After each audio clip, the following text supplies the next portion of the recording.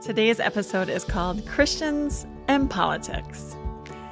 Now, don't turn me off. Don't head the other way. Don't go running as fast as you can. Don't start screaming. Don't email Time of Grace immediately and say, "What are you doing?" Give me a chance, okay? Hey guys, it's Amber, wife, mother, warrior, type A child of God. Here at Little Things, we examine everyday issues from a biblical perspective with one simple goal: to know and love God more. Thanks for joining me.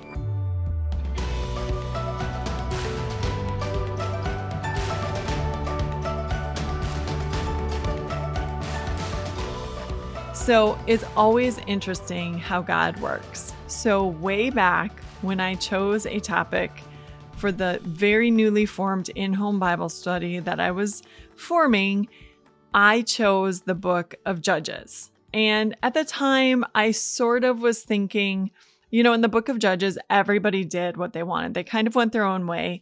And it had been a while since I had actually studied the book of Judges. So I just thought, it sounds interesting and let's get into it and see what God has to show us.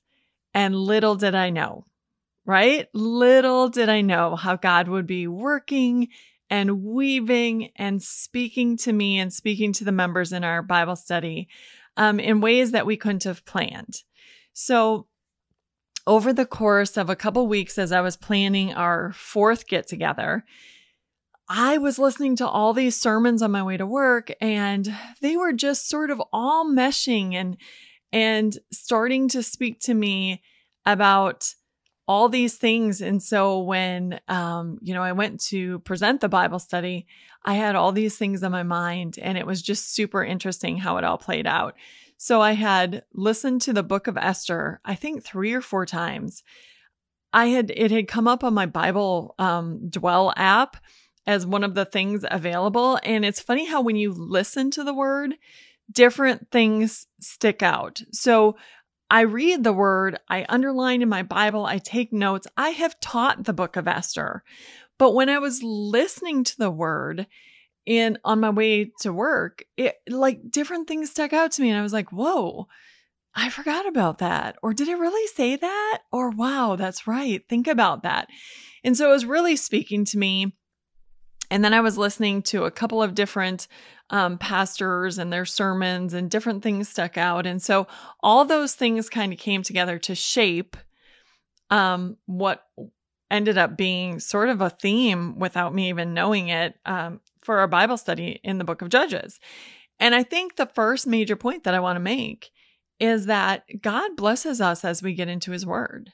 He speaks to us. It's not random for him. So unbeknownst to me that I was going to come across this topic, to me, I was randomly putting on the book of Esther from my Dwell app. And I was randomly in chapters 9 and 10 of the book of Judges. And I was randomly listening to Alistair Begg and Insight for Living in his sermon series on the law of love. That seems random to me, but it's not. It's not a coincidence. God knew exactly what he was doing. He was leading, guiding. The Holy Spirit clearly was nudging. Now, I could have very easily decided, no, I'm not gonna listen to the Bible. I'm not going to listen to a sermon. I'm going to just listen to whatever's on the radio. And I would have missed the messages and the things that God wanted to reveal to me. As it was, this time anyway, listened to the nudges, and it ended up being really a neat experience. So first of all, get into the Bible, listen to the word, get into a Bible study. I love that it's not random. So we're going through the book of Judges. So I'm not just opening up my Bible and going, okay, God, speak to me today. We are methodically working our way through the book of Judges, and whatever the next lesson is, that's the next lesson. So I'm not choosing the theme. God is really speaking to us as we're working our way through his word, his book, his ideologies, his plan of salvation. It's his, not mine. I also just want to put a shout out that, even when I teach, I'm constantly using commentaries. I use the People's Bible, which has a very Lutheran slant.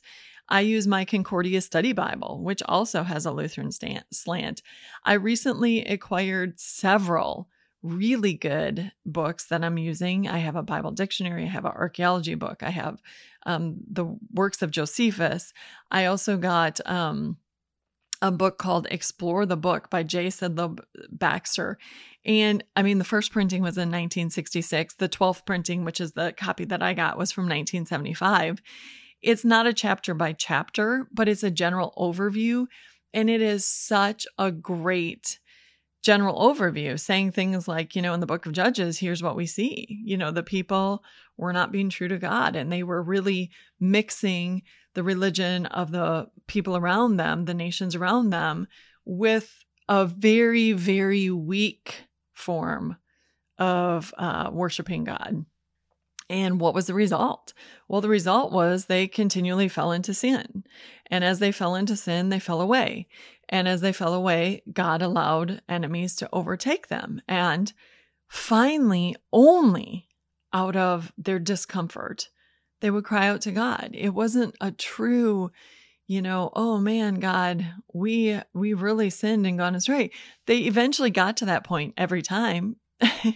But it was after several years of being enslaved by a neighboring nation that they would finally say, man, this is uncomfortable and we should maybe turn to God, because the last time we did, he rescued us. So super, super interesting. And even in this, I'm just going to quickly say this last thing. Even in the book of Judges chapter 10, the people again did evil in God's sight, and they cried out to God, and God said to them, hey, why don't you just go to the gods that you've been worshiping, because you never come to me. So why don't they rescue you? And finally, the people put away their idols and they said, no, we've got to get back to things. And then God had mercy and compassion on them. And such a thing for us to consider. How seriously do you take your faith? The fact that you're listening to this podcast right now is a great sign. At least you're exploring, a Christian viewpoint and you're getting into it, but let's get into the Word and let's get into the Bible. Let's study the Bible. Let's take our faith seriously. Let's take what God says to us in His Word seriously. Such an important thing for us to remember. Anyway, to get to Christians in politics, in Judges chapter 10, as I was studying and getting ready for my study, we did Judges chapter 9 and 10. But I came across a paragraph in the People's Bible that stuck out to me, and it became the theme of our study. This is what it said. It was on page 120 of the People's Bible, Book of Judges. It said this: spiritual decay and political decay went hand in hand. Had the Lord's people been spiritually faithful, there can be no doubt that Israel would have emerged as the dominant force in Canaan and would have fulfilled the Lord's initial expectation that the whole land be conquered. Sadly, the opposite was true.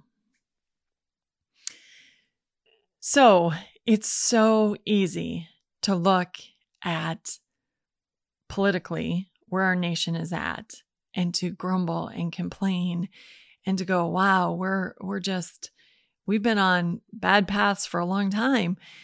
But maybe we need to look at our spiritual health. And maybe what's going on politically is only an indication of where we are as a nation spiritually. I know. When you look at it that way, it's a little bit mind-blowing. So what I did is, as we went through Judges 9 and Judges 10, because Judges 9 was about Abimelech, and he came to power in a terribly wicked way. He killed all of his half-brothers who were sons of Gideon. He killed 68 of them. One managed to escape, and he was the 70th. And he killed them so that he could come to power, and he used the people of Shechem and money from their temple to Baal to buy thugs to help him do this. And that's how he rose to power. And the one son who escaped, Jotham, came and said to them, people of Shechem, do you think that this is righteous, what you did? Do you think that this would bring God honor? And this is how you repay Gideon, who went and defeated the Midianites for you. And so he said, if you've done a righteous thing, well, may it be a blessing to you. But if it hasn't, let it be a curse to you. And of course, what ended up happening is it was a terrible curse to the people. It was a horrific experience, and Abimelech wasn't a righteous man. And it's a whole chapter worth of unfortunate situations. But how God allowed it to. He allowed an evil spirit to come between Abimelech and the people of Shechem, much like God allowed an evil spirit to torment King Saul, much like God allowed evil into the life of Job. And so we had this, realization that evil people come to power, and sometimes God allows it to teach us, to refine us, to remind us of what we should be looking for in leaders, to bring us to our knees. So anyway, as we went through this study, and especially when I came across this paragraph in the People's Bible, I decided to really look through God's Word for just how we should be feeling, about politics and what our role is as Christians, and, to sort of shape how we approach election years like this. So first of all, we went to 1 Timothy 2, verses 1-3, which says, "First of all, then I urge that petitions, prayers, intercessions, and thanksgiving be offered for everyone, for kings and all those in authority, so that we may lead tranquil and quiet lives in all godliness and dignity. This is good and pleasing in the sight of God our Savior, who wants all men to be saved and to come to a knowledge of the truth." What do we learn from this? It is so easy to grumble. You know what's better? Pray. Pray for everyone. Pray for your mayor. Pray for the people on the city council. Pray for your governors.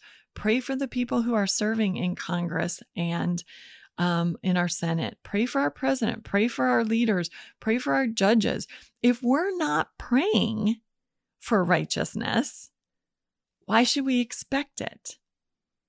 Also, remember that we are told to offer thanksgiving.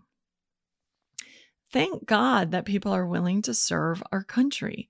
I don't really want to worry about bridges and infrastructure and the water system and, all the things that I take for granted, like nice roads, and that I have clean drinking water, and that our bridges aren't collapsing. I am glad that there are people who are willing to serve in that capacity. And when we say things like, they are all crooked, we are, talking about maybe the tip of the iceberg. We're not remembering the very many people at every level of government who are working super hard on our behalf. And I am absolutely positive that God has put his people in places. So let's avoid grumbling, and let's try to remember to pray, and not just during the election season. Pray all the time for all these people. Why? Because if they are taking care of those things, we are able to do our mission, which is to bring the word of God to the people. So the Apostle Paul says, why do this? So we can lead tranquil and quiet lives, so that we can do God's mission on earth, which is for all men to be saved, to bring the knowledge of the truth. So this is a really important thing for us to remember, and this needs to move up our prayer list. If it's not on our prayer list, it really has to move up. Pray for godly leaders. Pray for righteousness in our court system. Thank God for the many, many people who are working tirelessly on our behalf. Ask that God remove the corrupt people from amongst our midst, so that they don't bring injustice. But we need to start with prayer. Okay, next thing. Jeremiah 29, verse 7. Seek the prosperity of the city to which I have sent you as exiles. Pray to the Lord on its behalf, for if it prospers, you too will prosper. This one was super, super important. So 4 of us who were meeting for our Bible study are in healthcare. One is in computers and IT.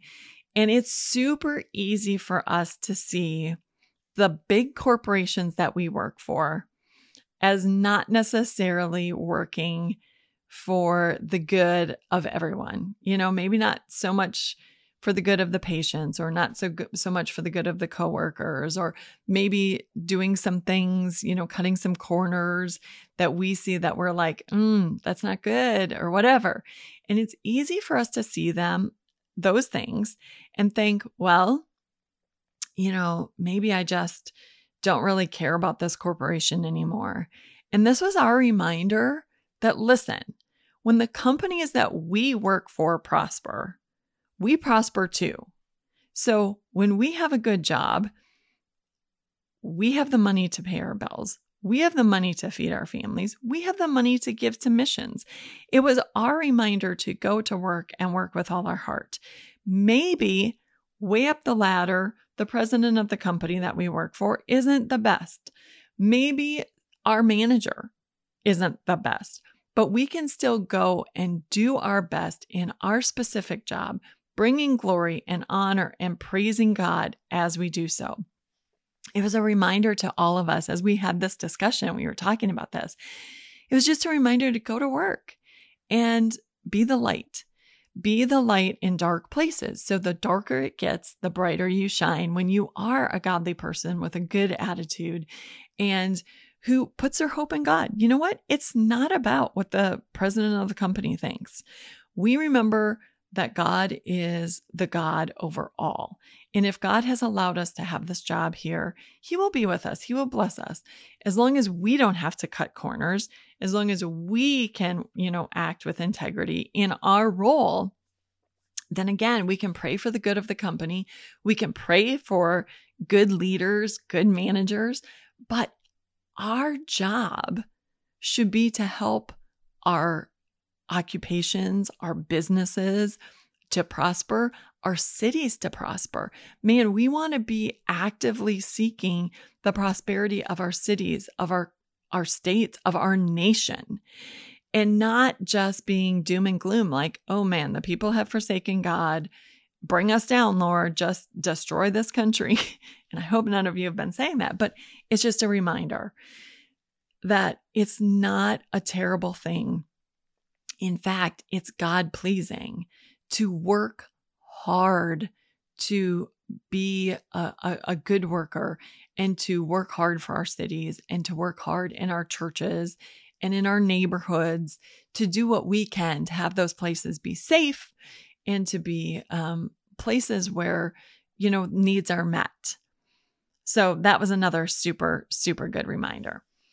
Then there's Proverbs 29, verse 2, which says, when the righteous thrive, the people rejoice. When the wicked rule, the people groan. Now, what this reminded us is that nothing is new under the sun, as Ecclesiastes tells us.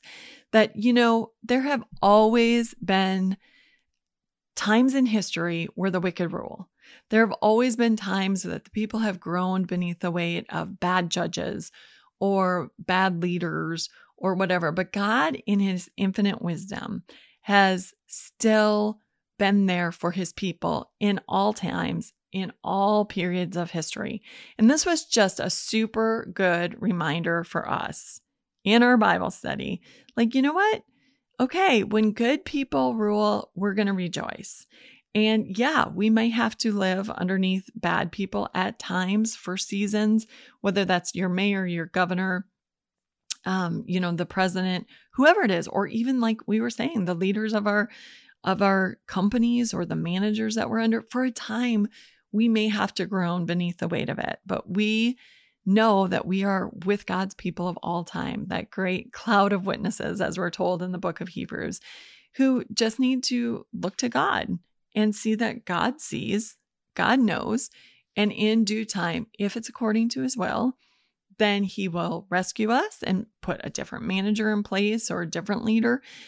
But in the meantime, if he doesn't, then we just go about our business with a right heart, no matter who is above us.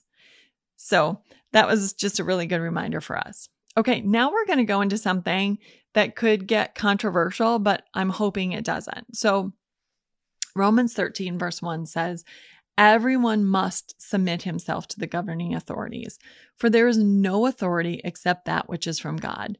The authorities that exist have been appointed by God. So we are talking about how, okay, so we know that God has put these people in place, or God has allowed the people to be put in place. You know, that son of Gideon's that came to power, Abimelech, he was not a righteous man, but the people in their wickedness appointed him to be their leader. They ended up paying the consequence of it.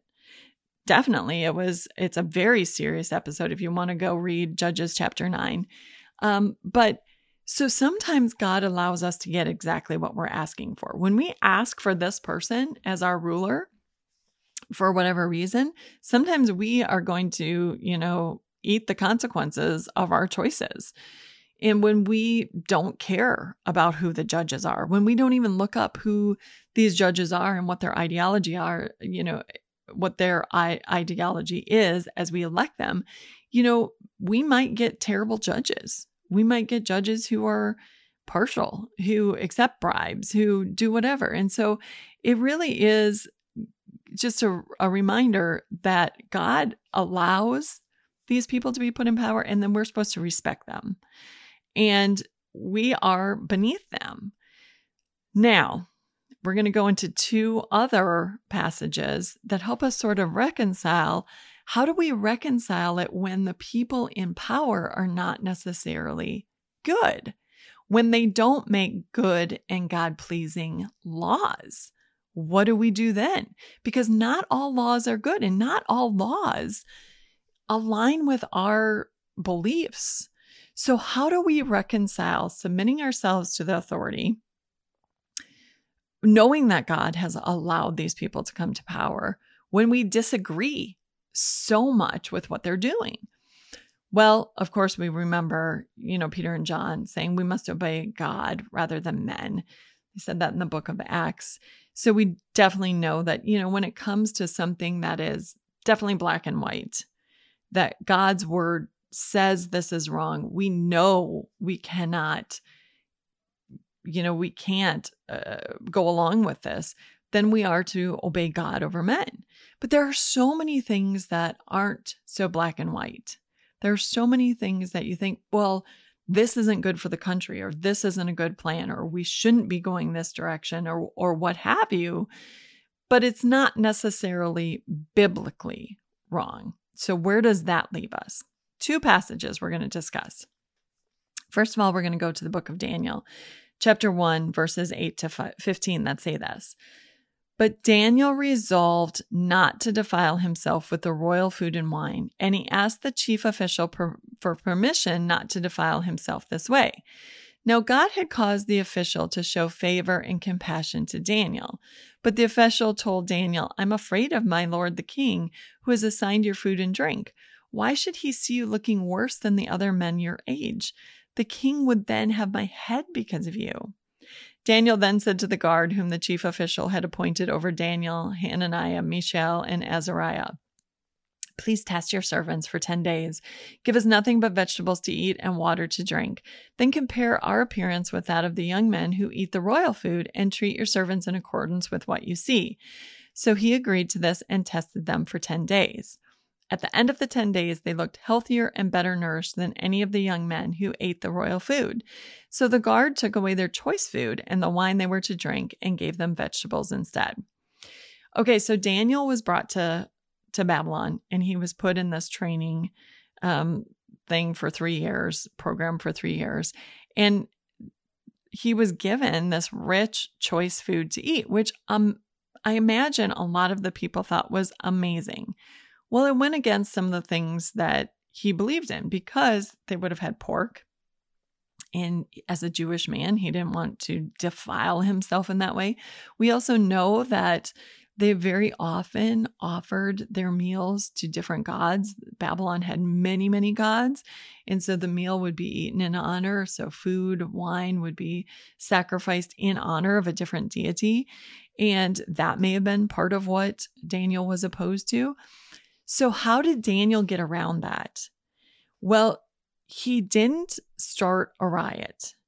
And he didn't stir up everybody else like, you shouldn't be eating this food. And this is wrong. It went against his conscience. So he asked for an exception. And he did it in such a way that he was polite. He took into account the position of the man who was like, listen, I get it and I empathize with you, but this is going to be my head. If I go against the king, I'm going to die. So Daniel was empathetic towards that man. He's like, okay, I don't want you to be in a bad position. I don't want to put your life in danger, but could we just test it and see if we could work something out? So Daniel, again, in chapter 2, we'd hear him talking to the executioner with wisdom and tact.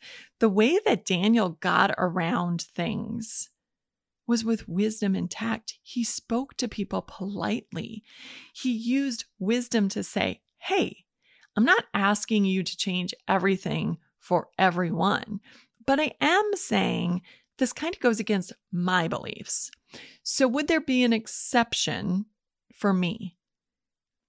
And God granted him favor in the eyes of the official. This goes back to prayer. Like when we are asked to do something or when there's a law made that goes against our conscience and we say, God, I'm really feeling in my soul that this is against everything that I believe in. Please help me. He can open doors. And we have to remember that so that we don't have to partake of things that other people don't see a problem with. And now we're going to go to Esther chapter 3. And verses 2-4 say this. All the royal officials at the king's gate knelt down and paid honor to Haman, for the king had commanded this concerning him. But Mordecai would not kneel down or pay him honor. Then the royal officials at the king's gate asked Mordecai, why do you disobey the king's command? Day after day they spoke to him, but he refused to comply. Therefore they told Haman about it to see whether Mordecai's behavior would be tolerated, for he had told them he was a Jew. Okay, so the People's Bible notes that, Jews were able to bow down to other people. So it wasn't so much like he, wouldn't bow to anybody but God. We're going to be discussing this in greater detail next month when we talk about the book of Esther. So I'm not going to say much here, especially because the People's Bible warns that, when we're given facts without an explanation in the Bible, we can really get into trouble if we start saying, this must be what this means. I am going to say this. When we get to Esther chapter 8, Mordecai goes before Xerxes. And I do wonder if he bowed down. We're not told. We were told that Xerxes summoned him, and that's all. Seems to me Xerxes is not the type of guy who's going to allow someone to come into his presence without bowing before him. So my question in my own heart, in my own mind, is, was Mordecai making a statement about Haman the man? Or was he making a broader statement about people in positions of power who felt that they should be honored in a godlike way? I don't know. Like Daniel, there are going to be times that we see things very different than the unbelieving world. And there are going to be things that we say, well, I don't really go along with that law, or I've got a problem with that teaching that they're trying to put in our school for these reasons. How do we go about it when we don't agree with those who are in a position of power? Well, we can still be respectful.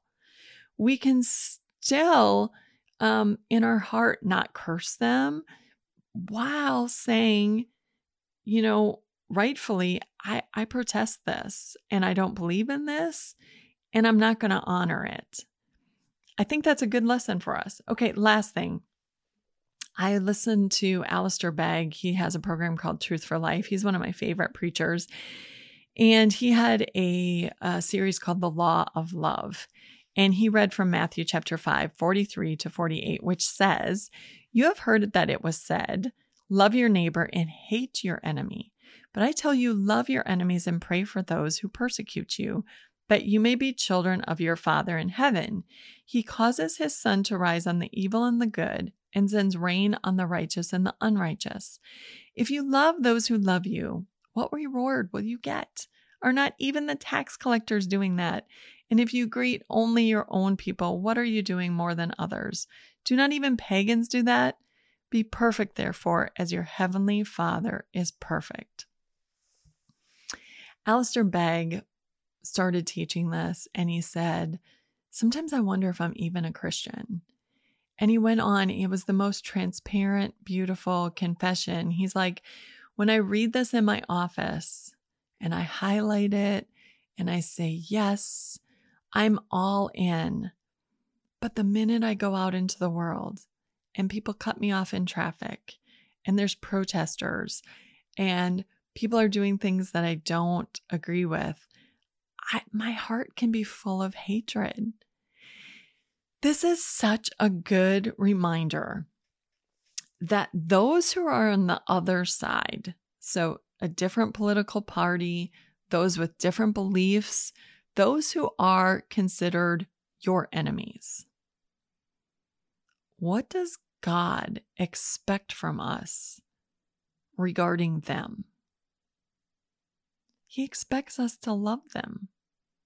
He expects us to treat them with dignity. We don't have to agree with them, but we still have to love them. We still need to pray for them.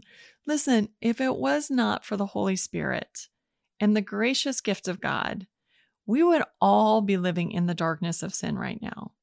So we can't, go around feeling like we're superior and we have all this, unbelievable knowledge and we know so much better than everybody. No, our hearts should be moved to pray for the other side. Our hearts should be moved to engage truthfully, honestly, lovingly with the other side, instead of in this all-knowing, I'm right, you have to accept what I say because I'm a Christian sort of mentality and attitude.